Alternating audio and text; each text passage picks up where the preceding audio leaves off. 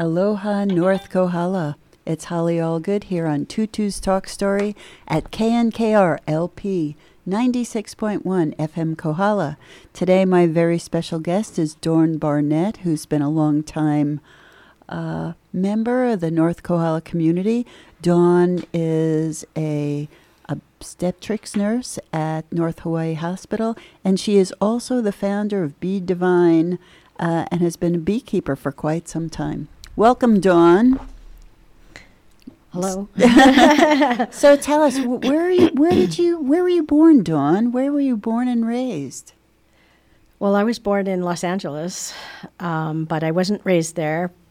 By the time I was 2.5, my family of 4 kids and my parents moved to Africa. We lived in Kenya, which is in East Africa, for about 1.5 years. And just quickly, then we were in Illinois, Bloomington, Illinois, for another year to 1.5 years. Iowa City, Iowa, for another 1.5 years or so. And then we went back to Africa and lived in Tanzania for another 1.5 years when I was 8 and 9 years old. Well, stop a second. Tell us, what's all this wandering? So my dad was going to UCLA and in getting a PhD in anthropology. And so he was interested in revolution in Africa. And he wrote his thesis on the Mau Mau Revolution in Kenya and wrote a book called Mau Mau From Within, which even though my father passed away in 1975 at 45 years of age, they are now wanting to republish that book that he wrote. So he was doing research and writing on various things. Initially, it was in the Kenya, and then when we went back to Tanzania, he contacted people that were doing revolution. They were Portuguese colonies. There's 3 of them, and he ended up going to Angola for quite some time and wrote another book called Revolution in Angola, and then many small books that we published. Some of them life histories from the revolution. And so after 500 years of colonial rule from the Portuguese, and prior to that, the French, these colonies became independent. And he was part of making that known to the rest of the world. And that was his passion. But then he died of a heart attack at 45. Well, my goodness. So you were there at age 1 and then again at age 6 or 7? Actually, I was there from I turned 2 and 3 and 4 when I was in Kenya, and then I turned 8 and 9 when I was in Tanzania. And I went to the end of the 3rd grade and all of the 4th grade in Swahili because he sent us to the local public school. And what is your memory of that? I remember it. It was just so different, being in such a different culture. And did you learn any of the language? I learned Swahili, and at this point, I'm 62, and I know how to say, "Come here, sit down, hello," and count to 10 in Swahili. And I think I could understand it at the time, but I never became fluent at it. But my father and my brother were fluent in Swahili at one point. So do you remember it being difficult or fun, or what are your memories of those times? I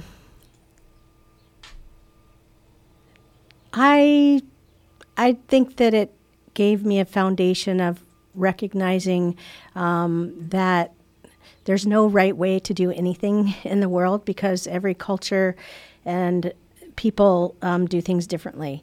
And so I think it just gave me like a broader perspective on the world, on people, than people have who've just been, in one place all their lives. So I think it just, just kind of gave me a foundation to see the world differently than mainstream people do that haven't traveled and actually lived in other, especially third world countries. When you came back to the United States, where did you go next? Or did you come back to the United States after Tanzania? Tanzania, we came. I spent the summer in LA, and then we went to. My father got a job at Simon Fraser University and in Vancouver, BC, Canada, and so his first semester was research, and he was still in Angola, almost died there, and then we settled in Vancouver for about the next 8 years. So I basically went to school from like the 6th grade through graduation in Vancouver. And what was that like? Vancouver is known as one of the nicest cities in the world. Yeah, it's a pretty interesting city. We actually lived the majority, like 6 years of that time in Richmond, which is Lulu Island, which is like below sea level, and there's ditches everywhere. And so it was pretty rural, and it was okay. Yeah, it was okay. It was a nice place to land and finish school and everything. But was it hard for you to adjust to yet another country? Well, it's very similar to the United States, so it wasn't really so much another country, speak English and stuff. Although I did learn, instead of Spanish, we were learning French through high school and stuff. I found it a little bit difficult in my, first couple of years. Rural areas, the kids that have had no wide experience, how shall I want to say, is the teachers were interested to talk to me. I was more articulate and just had all this vast experience already by the time I was 10 and 12 years old. And so I had a difficult time fitting in with the kids because we just didn't have that much in common, or, right. They didn't have any life experience as I had. And so, and so it was a little bit difficult. It was fine. I mean, so long as I had one friend or something, it was fine. But I remember having kind of a tough time in the 6th grade, just adjusting to being around kids that age. Who didn't have the same worldly experience. Right, yeah. So what happened after you graduated high school in Canada? Well, my father had created an organization, where we were doing publishing initially, like in our basement, and then we had a bigger shop. But so we were doing writing, they were doing writing and publishing. So when I graduated, I joined this organization that was called a Liberation Support Movement. And so initially I, through high school, and then afterwards I was working with them. And then my first jobs, I worked at the airport, the Vancouver International Airport, as a janitoress, cleaning. That was my first job outside of our group. And did I do anything else after that? I think so. Then when I was 17, so my father died when I was 16, and we actually had members of this group that were in New York and the Bay Area and Vancouver. And after he died, we decided to consolidate. And so me and my family and this whole group of people all went to the Bay Area. So at that point in time, when I was 17, I moved to the Bay Area. And well, it sounds like that must have also been quite a shock that your father, who had been such a force in you going all around the world, died at such a young age. Yes. And you were so young. Yes.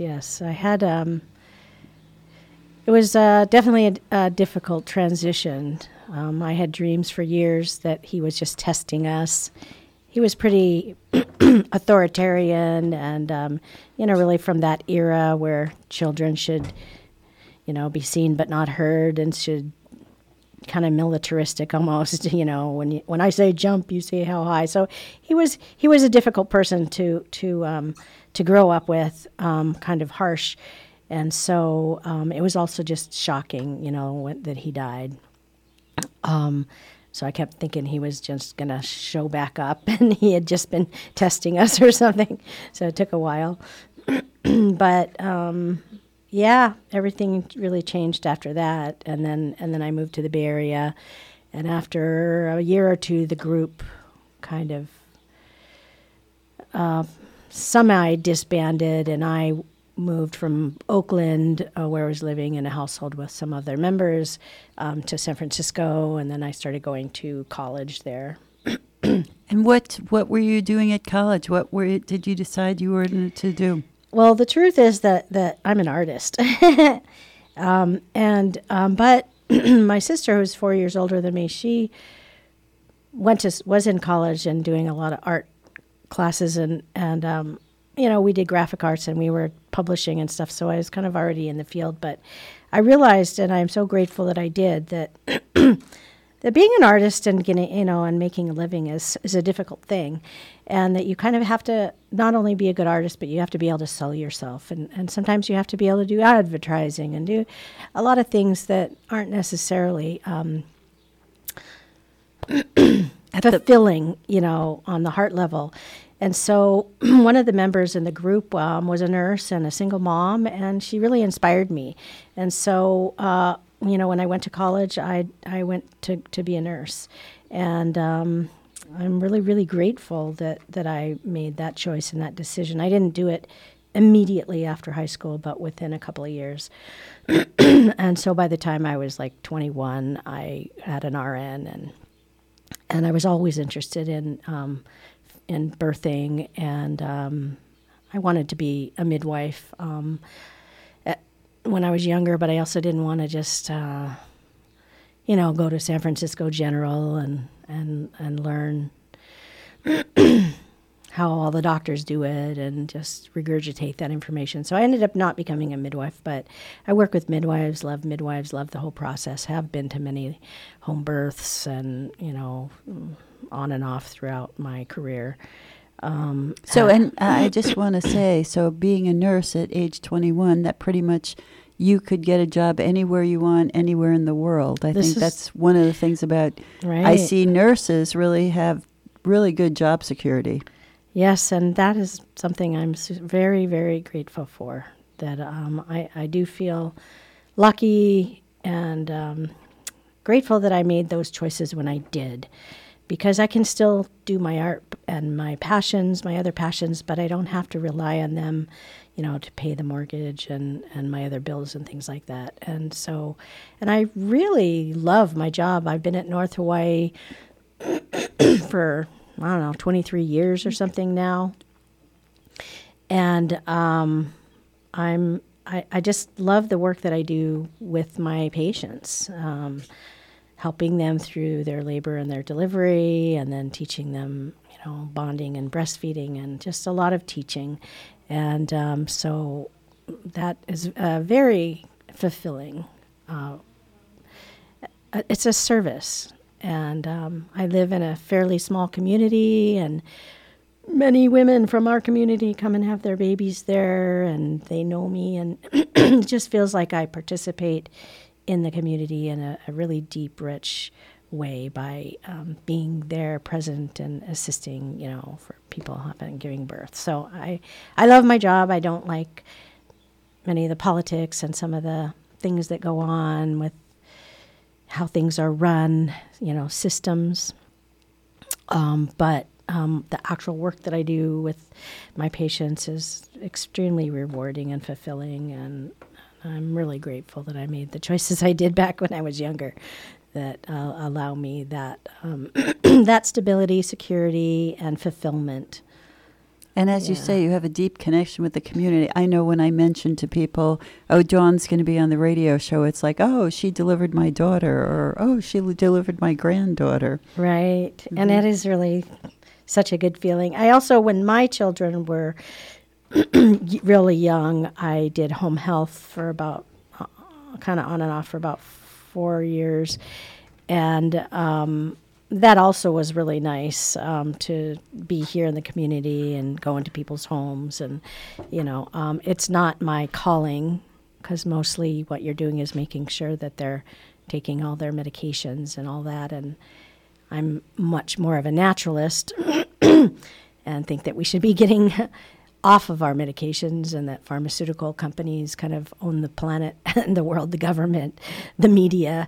So I'm not pro pharmaceuticals and at all. And so that is one of the reasons why it's nice to be in the birthing department, because, when people are pregnant, they kind of limit the types of and amounts of pharmaceuticals given. So, even though I really liked the home health and going into people's homes in the community, it was a role that I didn't love because of the way that Western medicine works. It was a bit contradictory for me. So I also worked for Dr. Thal for 6 years, and we did natural medicine, chelation therapy, to help people eliminate heavy metals. And so I learned a lot in that time with him about alternative medicine and alternative ways of health, because I feel like mostly Western medicine's awesome when it comes to acute things and surgeries and things, but when it comes to any kind of long-term disease process that we're only treating symptoms, and we're not getting to root cause, and we're not getting to health. It's all about disease, and it's a business that makes money off of people's disease. And so I'm not in favor of just the way that the system works, especially well, now. Before we leave the topic of being a nurse in the obstetrics area, do you have any advice for our listeners out there who either are pregnant or have little ones, that things that you've seen over the years, because I'm sure you've seen thousands of babies, and any thoughts about baby health or advice you want to give to our audience? Mm-hmm.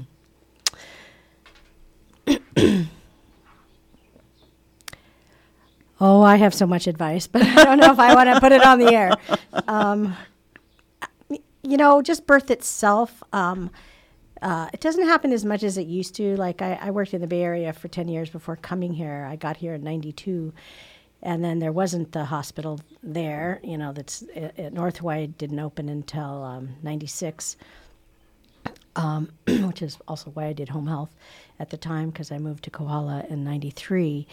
But especially when I was in California, everybody came in with their birth plan, and they didn't want this and didn't want that. And they kind of came in being educated that we were going to be doing things that they needed to make sure didn't happen. And so those kinds of ideas that are placed in people's heads sometimes by, prenatal classes and things like that, often set people up to be focused on what they don't want, and then they get what they don't want, rather than just trusting that they're choosing the right providers and the right place to go, and then just allowing it to unfold as it needs to unfold, and trusting. And so to give birth, you need to be in that place of surrender and trust and openness and relaxation. Let your brain go and let the body do its thing. And so the more people are attached to a certain outcome, the more they don't get that outcome for the most part because of this attachment. So I think that's one of the biggest things that I've just seen in my almost 40 years now, is people's attachment to how to get from here to having that baby in my arms.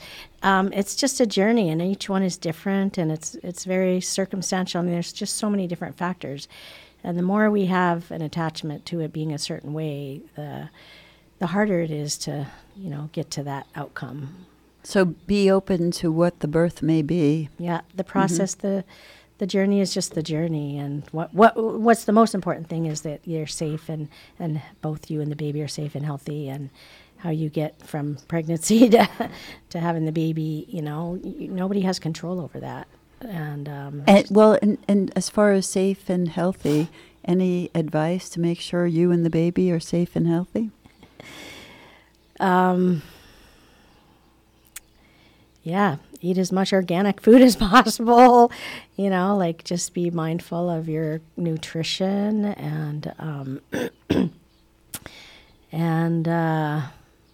you drink lots of water. You need more and more water as you get more towards the end of your pregnancy because you're having more and more blood that feeds the placenta and the uterus, and by the time you're giving birth, you have about twice as much volume of blood, and it actually takes, like a gallon of water a day to, maintain that and not be dehydrated. And so especially towards the end, making sure all the time that you're hydrated well with the water is extremely important. And also it can, just dehydration itself can put you into labor early, but it won't be a functional, actual, real labor. It'll be, like once if we hydrate you with IV fluids or even oral fluids, sometimes everything stops, because your uterus gets, is stretched out and it gets irritable. And so, drink your water. Staying hydrated is one of the keys, in particular at the end, but all the way through it, and you gradually need more and more water. And I think people aren't necessarily told that, or people forget, it's hard to drink a gallon of water a day, so you have to make it an intention, to do that and eat well and get your, your walks and, try and keep fit. Sometimes people that are overly fit, yoga teachers and stuff, they sometimes have a hard time too because, their tissues don't want to stretch and, so there's, you could be both under or over fit. I mean, more people are under fit than over, but, I've seen some people, have a harder time just stretching and opening, if they're super toned. So I'm realizing as you're telling us about this that we skipped over how you got to Hawaii. Oh, got to Hawaii. Oh. How did you get to Hawaii? Yeah, so I was living in Northern California, like after my father passed, and I went to the Bay Area. I lived all over the Bay Area, like Oakland, San Francisco, Albany, Berkeley, and then Sebastopol. So I'd been living in Sebastopol for a couple years. And really it was a magical thing. I kind of in meditation or whatever, I was told to go to Mount Shasta, and I went to Mount Shasta. It was a very special time. They said 11/11. I'm not sure why, but it was like January of 92, I think.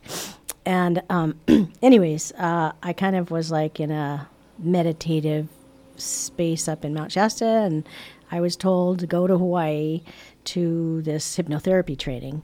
I'd already taken the training, but I was coming like as an assistant to delve into it a little deeper. So I came for this hypnotherapy training in, like April of 92. And when the plane landed in Hawaii, I had actually been to Oahu a couple times, for vacations and stuff. But I'd never been to the Big Island, and the class was here at the Big Island in Kona. And when the plane landed, this voice came in my head and said, "Welcome home." And I burst into tears, and I was like, what? Like it was a really, I hadn't had really that kind of experience ever in my life, even though I was actually doing shamanic work and journey work. I was making drums and actually teaching shamanic journeys also. But to just out of nowhere, have like a voice, speak to me, it was very emotional. And so I was like, wow, that's really trippy. And so I did my training, and I met a whole bunch of people. And I was here for about 3.5 weeks, and I met someone here, had a little affair while I was here, and then I went home, back to California, Sebastopol, and I just, when I would think about my future, it was sort of like, if I thought about coming back to Hawaii, it was just like this big opening in my heart and all this energy, and if I thought about just staying where I was, doing the same thing I was doing, there was sort of like a dead feeling. And so pretty much 5 months to the day that I landed here and that experience happened with the voice, I moved here. And because I'm a nurse, I was able to just know that I would get a job, and I'd met a bunch of people, and I was in my 30s and hadn't had any real long-term relationships, and so the man that I met, was like, yeah, please. So he ended up being, we got into a real relationship, and we had 2 children. We were together for about 10 years, and we are no longer together. But we have 2 wonderful kids that are in their 20s that are actually nice people, thank God, not drug addicts or in jail or anything weird, and upstanding people in society or, members of the community. So I'm grateful that turned out as good as it did with my children. And we moved up here in May of 93, and there wasn't that hospital, so I did home health, and then once the hospital opened up, I went there to North Hawaii and started doing birthing there. So it was a calling. I mean, I felt that more than the relationship that was kind of happening, that it was like the Aina that called me. The Aina, I just felt really strongly pulled. And like that maybe in previous lifetimes, I'm from here, that just felt like home. And even when I leave, which haven't done that much in the almost 9 years I've been here, I've only left about 5 times. And whenever I come back, and especially driving up to Kohala, I just feel like, I'm home. So it definitely feels like home to me. And in fact, with all the pandemic happening, I don't feel any big burning need to go anywhere at this point in time. And if I, in fact, have to stay here for the rest of my life, then I'm okay with that. So I'm curious, since you brought up the pandemic, and you're a nurse at the hospital, what is that like, being a nurse at a hospital at this point in time? Even though it sounds like your focus is still in the obstetrics area, I'm sure it's had an impact. Yeah, well, we have to wear masks and goggles the whole time we're there, unless we're eating. They took all the other chairs. There's only one chair allowed in our lounge, where we eat. And we have to check in every morning, take our temperature, and answer a bunch of questions and stuff. And then they're trying to vaccinate the community, and so we're being asked to go to the vaccine clinic and help out with that. I'm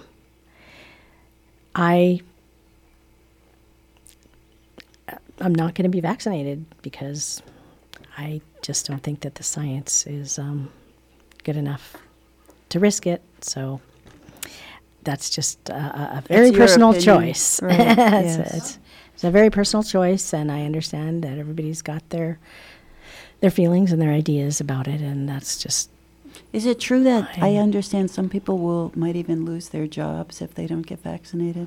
Not at this time. What happens is that there isn't enough vaccines.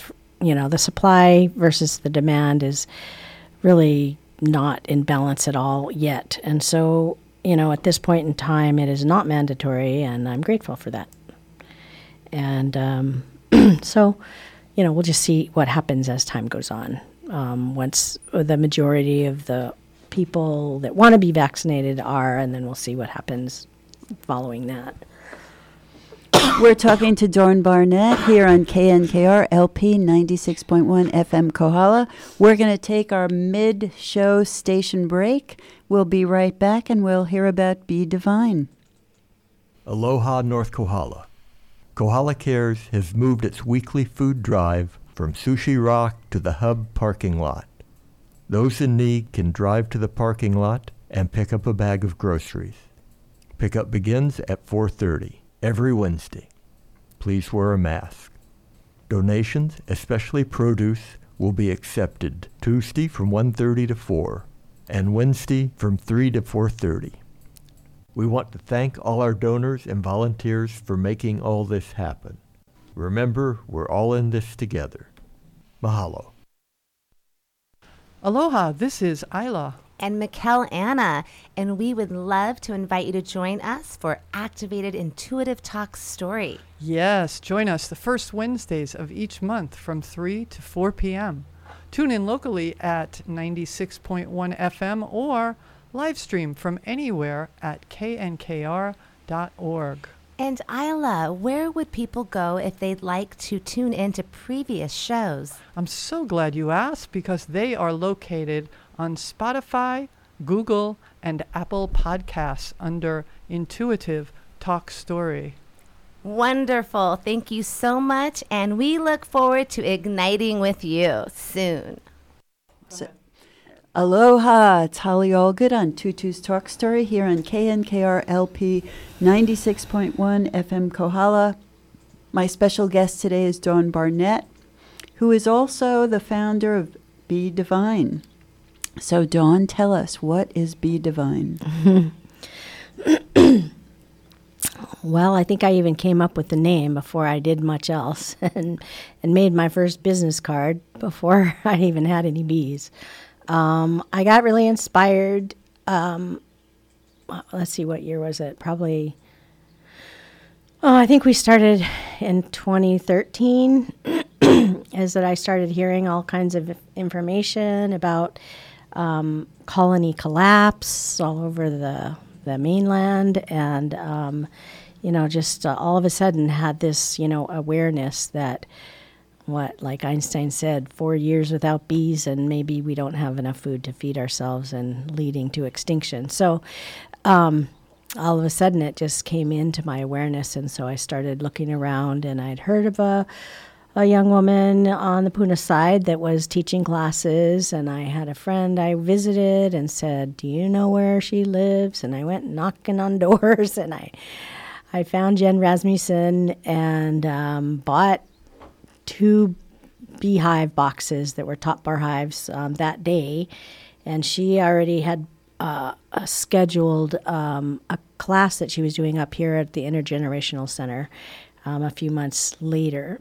And so I just had her bring me some bees to put in the boxes that I'd purchased from her when she came up to do that class. And then I went, she was doing classes once a month, like the first Saturday or something, all day Saturday classes for a couple of years. And over the next couple of years after that, I went to those classes about 8 or 9 times and would drive down and take the class and spend the night and, work with her bees. And then worked, actually the first, after, I didn't really know quite what to do with mine. And then actually Christy Krantz and her,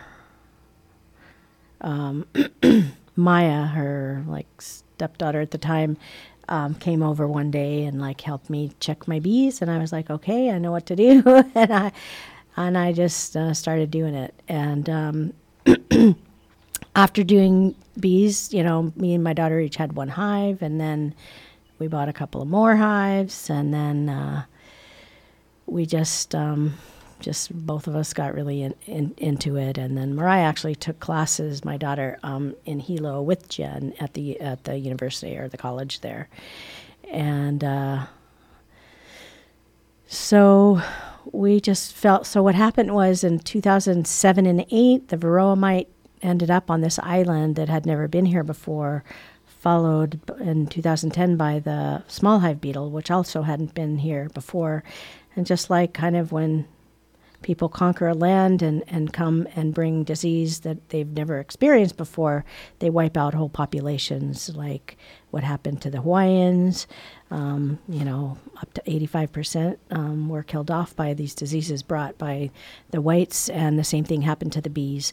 And so there's been different statistics I've seen, but 70 to 85% of all the bees were wiped out in the process of those diseases, ending up probably coming on ships, like hitchhiking or whatever, and coming here, and they just killed off all the bees because, not all, but 70 to 85%, because they just had never, seen them before. But then so what happened was, and this was a couple years at least before I got involved, but what happened was wild bees, commercial bees, they all really had a hard time with this.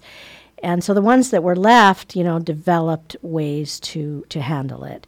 And most of the beekeepers at the time, especially the commercial ones, just went right out and bought chemicals for their hives, like miticides and other kinds of things that would, help, taking a bunch of antibiotics, to try and kill off these pests.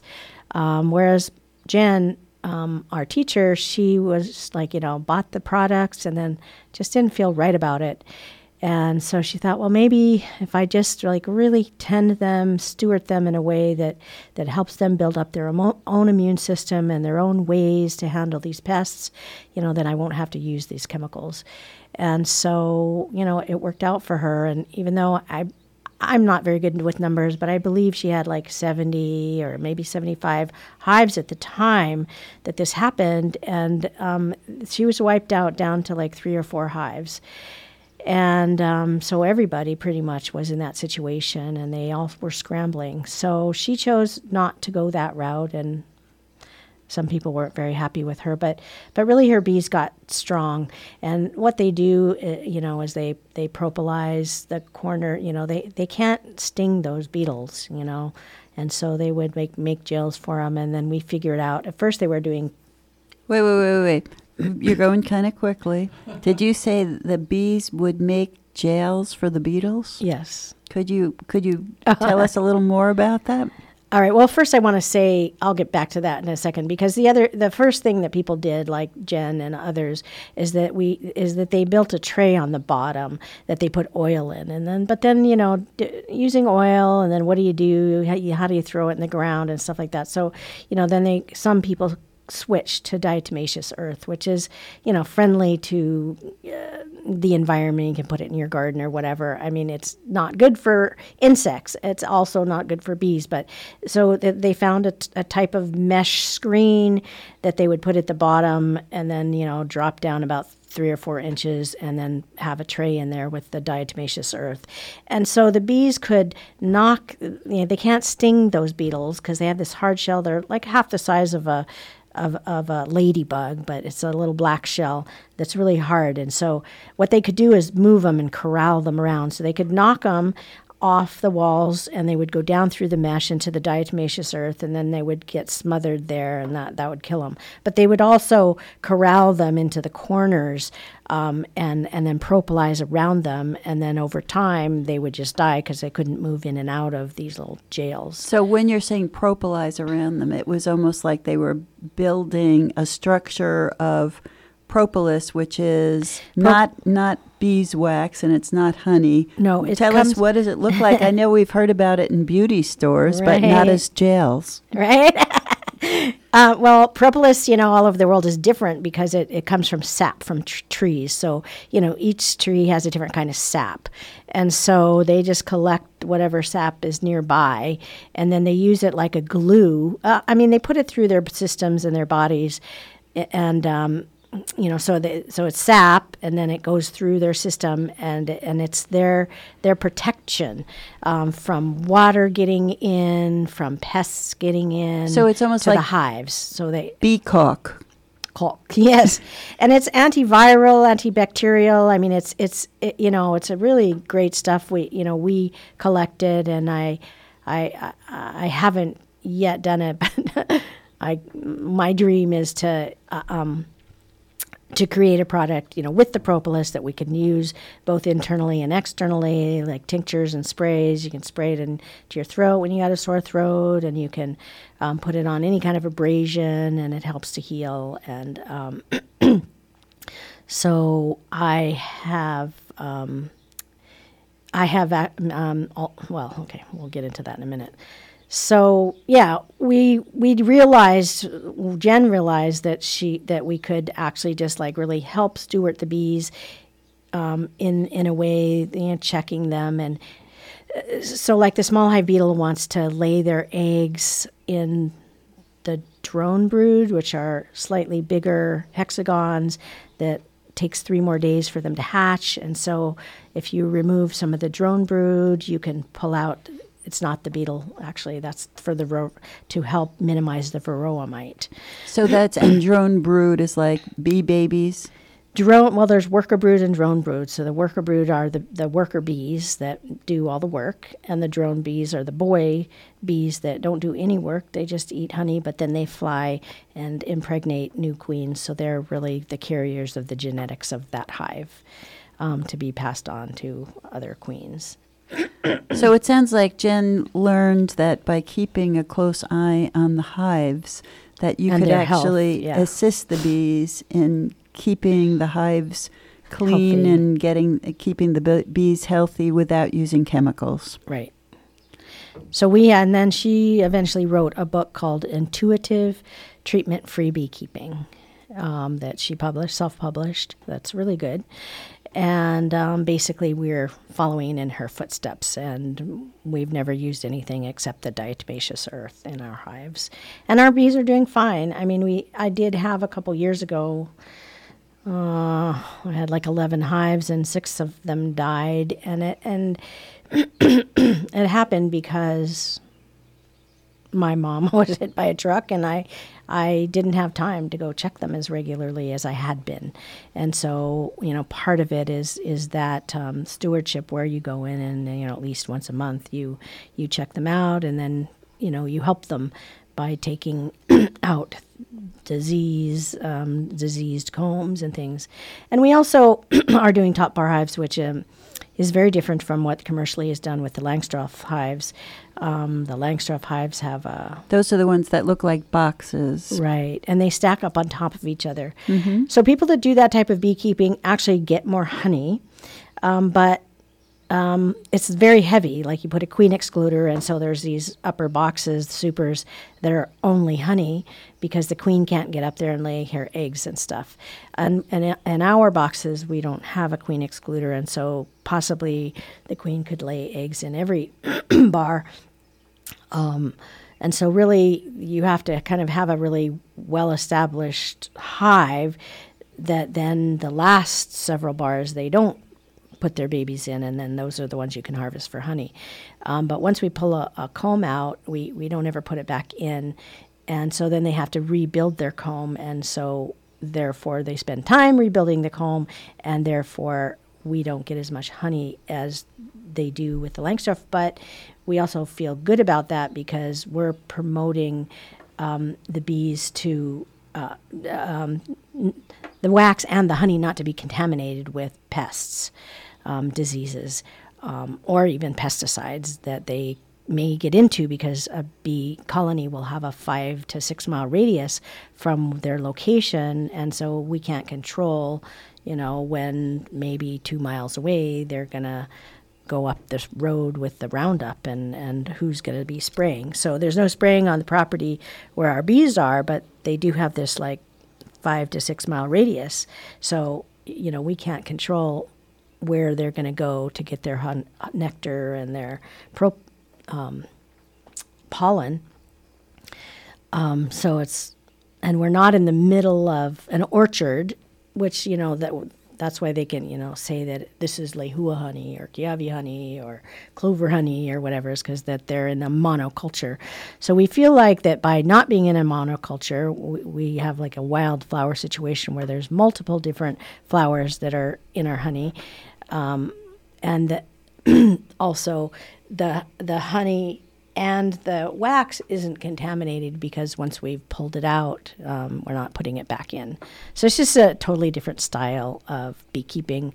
And we feel like less bees get killed in this process also, because every time you stack those boxes on top of each other, a certain amount of bees are going to die. And, It's not like bees never die with the process we have, because sometimes the comb will fall down into the hive and a certain amount of bees can die if that happens. So, but it sounds like the original goal was to get more bees into the world and have healthier bees without using chemicals. Right.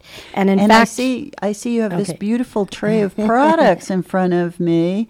There must be a dozen different types of beautiful candles and some honey and some... This is honey wine or mead that I'm also making for personal friends and family use. And actually I've made quite a bit of it, and I'm moving towards distilling some of it so that I can then put the propolis in that, so that when I do my propolis tincture, it's all made from my own bees. And also the way that I'm making the mead is different than other people have, because most people use honey, and because of the way that we beekeep, because when we pull a comb we can't put it back in, we get a certain amount of nectar, and the nectar is in the process of becoming honey by being dehydrated by the bees. And then once it's dehydrated enough that it won't ferment, they cap it, and then it's honey. And so when we process it, we separate the honey from the nectar, and I have many gallons of nectar. And then with that, because I didn't want to waste anything, and so with that nectar, I recently started making Jun, which is like kombucha, but with honey. Well, in my case, with nectar instead of sugar, because I felt like if it just has a higher water content, which could cause it to ferment, then I just add water and make it ferment. So we're making a really nice Jun with some green tea, and we got a Jun SCOBY from Coco Lulu, Karen. And there's so much fermentation going on in my kitchen with all the mead and now with the Jun, is that when I wash my wax to get the rest of the honey out, and I get this honey water that I'm also using for the Jun, if I don't get to it in time and I just have it sitting on my counter in a jar, it makes its own SCOBY. So I'm getting SCOBYs coming out of the air, and they're producing their own because there's so much of the spores in the air from the fermentations that I'm doing. So that's kind of fun. And so I just separate the honey from the nectar, and then I use the nectar and I make either the honey wine or the Jun. Did you explain the difference between? I know nectar is more watery, right? And how do the bees make it into honey? They have this proboscis, this kind of tongue or something that they stir it with, and then they fan it. So I'm not the scientist. I'm very practical and do a lot of work. So I didn't study like as much as my daughter did, about exactly how they do it. But they collect the nectar from the flower, they bring it in, they feed themselves and each other, and then they put it, and then whatever's excess they put into the hexagons, and then they stir it and until it's dehydrated, and then they cap it. And of course, they would rather eat fresh food, so they eat fresh nectar and fresh pollen. And the pollen is their protein source, and the nectar is their carbohydrate source. And then they turn the pollen into what's called bee bread. They kind of come in with these little packets, but then they process that through their systems, and then they pack that away into the comb, and that's called bee bread, which you can eat. Just eat the comb that has the pollen in it, and it's like a superfood with protein. And it's easier for us to digest that than the pollen that you get from the health food store, because when you just knock those little packets of pollen off of them and eat it, then it's just our bodies don't actually have the enzymes that we need to break it down. So it's good, but it's a little work for our digestion to figure it out. And so if you just eat the bee bread, chew it up, spit out the wax, because you don't want to eat too much wax. Over time, that can not be good for your digestion. So then there's the bee bread. So, Dawn, tell us about where can people get these beautiful candles, and what other products do you have? Like, is bee bread a product you have? I can see you have honey. So I have honey and candles, and actually recently, the last several months, I've been making soap. I've been having fun doing that.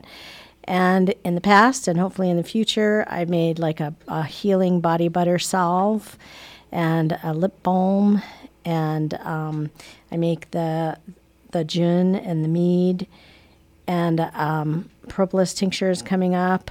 And also I've been asked to, and was just looking into how to do that, is make those little like cloth impregnated with beeswax wraps that you can put over your glass or your Tupperware or your food itself to keep it fresh in the refrigerator. So I'm going to start doing that.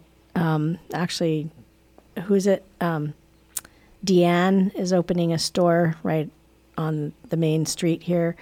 And she came and asked me, will you make those little things? I'd rather get them from you than the mainland. So I'm going to make the wax wraps. That'll be coming up soon. And I'm hoping to be able to continue making all the things that I make. It's very satisfying for me to do crafts and art. And I have a booth now. I was, for 5 years, I've been doing the market, at the Hawi market. And then when the pandemic happened, we shut down last March, and there's been no market until early January of this year. So it's like 9 months without a market. Well, and for those people who don't know about the market, can you say where it is and when it's open? So it's every Saturday from 8 till 12:30 at what used to be the Kohala Village Hub Inn that burned down a couple years ago. So there's a big slab that's directly across the street from where the market was at the banyan trees. On the slab, cement slab that's kind of in front of now the barn and the hale and the hotel or motel or whatever the Kohala Village Inn is. And so, yeah, luckily the Dorrances have allowed us to have that property. And the difficult thing is that every person has to get their own insurance. And so there are several people that haven't joined us yet. We hope that all the ones that are vending down on the street will come and join us so we can have a bigger market. Also, we're getting a grant to have more tent, so that because right now we have 8 to 10 vendors, and we are all undercover. There's a tent and there's some building that covers us, but the rest of it's just the open slab. So we're hoping to get a big, huge tent so we can have many more vendors and have more people come. And there was one, I got insurance that was the cheapest one I could find at the time, which was like $376 a year. But somebody else found an insurance company that did it for $250 per year. And so that's the snafu for some people about being able to vend. But we're there every single Saturday from 8 till 12:30, right across the street from the banyan trees. Mm-hmm. And it's really nice to be back vending, and we're all doing mask wearing and social distancing and all of that, so that we can stay open and be a market for our community again, because we've really missed both the community and the vendors have missed having a market up here. And most of the other markets around the island did not shut down. I think that the people that own the land at Surety that owns the banyan trees just didn't want to do the market anyways, and as soon as they had a good excuse not to, they shut down and didn't want to open again. So, Dawn, if somebody can't come to the market, is there another way that they can contact you about the products, or do you have a website? Yes, actually I have a nice website. Still needs some work, but it's BeDivineHawaii.com. And yeah, people, in fact, during the time that there was no market, people would call me and just come over and pick stuff up. You know, people that are my regular customers. So Be Divine, is that B as in B, B-E-E, Divine? Yes, BEE, DIVINE, Hawaii.com. And also we just set up, you can look that up on Google, and it'll take you right to my phone number and location and my website. So that just happened last week. And I'm going to be working more on the website too. And also like on the website in a way where you can, push the button shop or something and actually order things. I still would prefer to do, sales individually and not have to ship things. But certainly you can get a hold of me, and I can say my phone number, 808-895-7870. You can call me and I can, meet up with you and get you product. Well, I know we only have a couple more minutes, and I'm wondering if anyone out there has any questions for Dawn. She's at 884-KNKR or 884-5657. Otherwise, any advice about bees or honey that you sell? I would like to say that they did some studies and found, that beeswax actually cleans the air. It can kill bacteria, whereas most candles are made from petroleum products and other things that are actually somewhat toxic to be putting in the air. So it's definitely a more natural product to use that doesn't put poisons in the air. And they're beautiful, and it's really nice to work with the natural beeswax and work with the bees. And honey is really a healing salve too, Yes, isn't it? it's so good. We've even put it in people's wounds before, and like my mom had a wound. In fact, we put honey in a wound. It wasn't. It was a big, huge gouge that was deep, that she got, and she's in her 80s. And we put honey in there, and then we covered it with a SCOBY, a piece of SCOBY and a Band-Aid, and it actually started healing from the bottom up, granulating really well. So honey, is recommended to use for people with allergies, and it's best to have the honey that's, from your local area, so it'll help you not react so much to the pollens in that area if you're allergic to them. And it reacts very differently in the body than sugar does because it's not a processed product. It's we don't heat it or do anything to it to change it in any way. So it's coming directly from nature. It has pollens in it. And this is your honey. And now yes. I've heard, so there are some commercially made honeys that are not, they have added additives or water added or cooked, but your honey is not right. that way. It's completely raw and treatment free. And I think it's hard to find treatment free honey that's raw and untreated anymore, unless you actually know your beekeeper. So I think we have a unique product that's So know your farmer, know your beekeeper. yeah, it's And- very important that we become more sustainable and that we buy locally the food that we can and grow locally. All right. Well, thank you very much, Dawn, for being our special guest today. And you've been listening to Tutu's Talk Story here on KNKR LP 96.1 FM Kohala. See you till next week. Aloha. Aloha.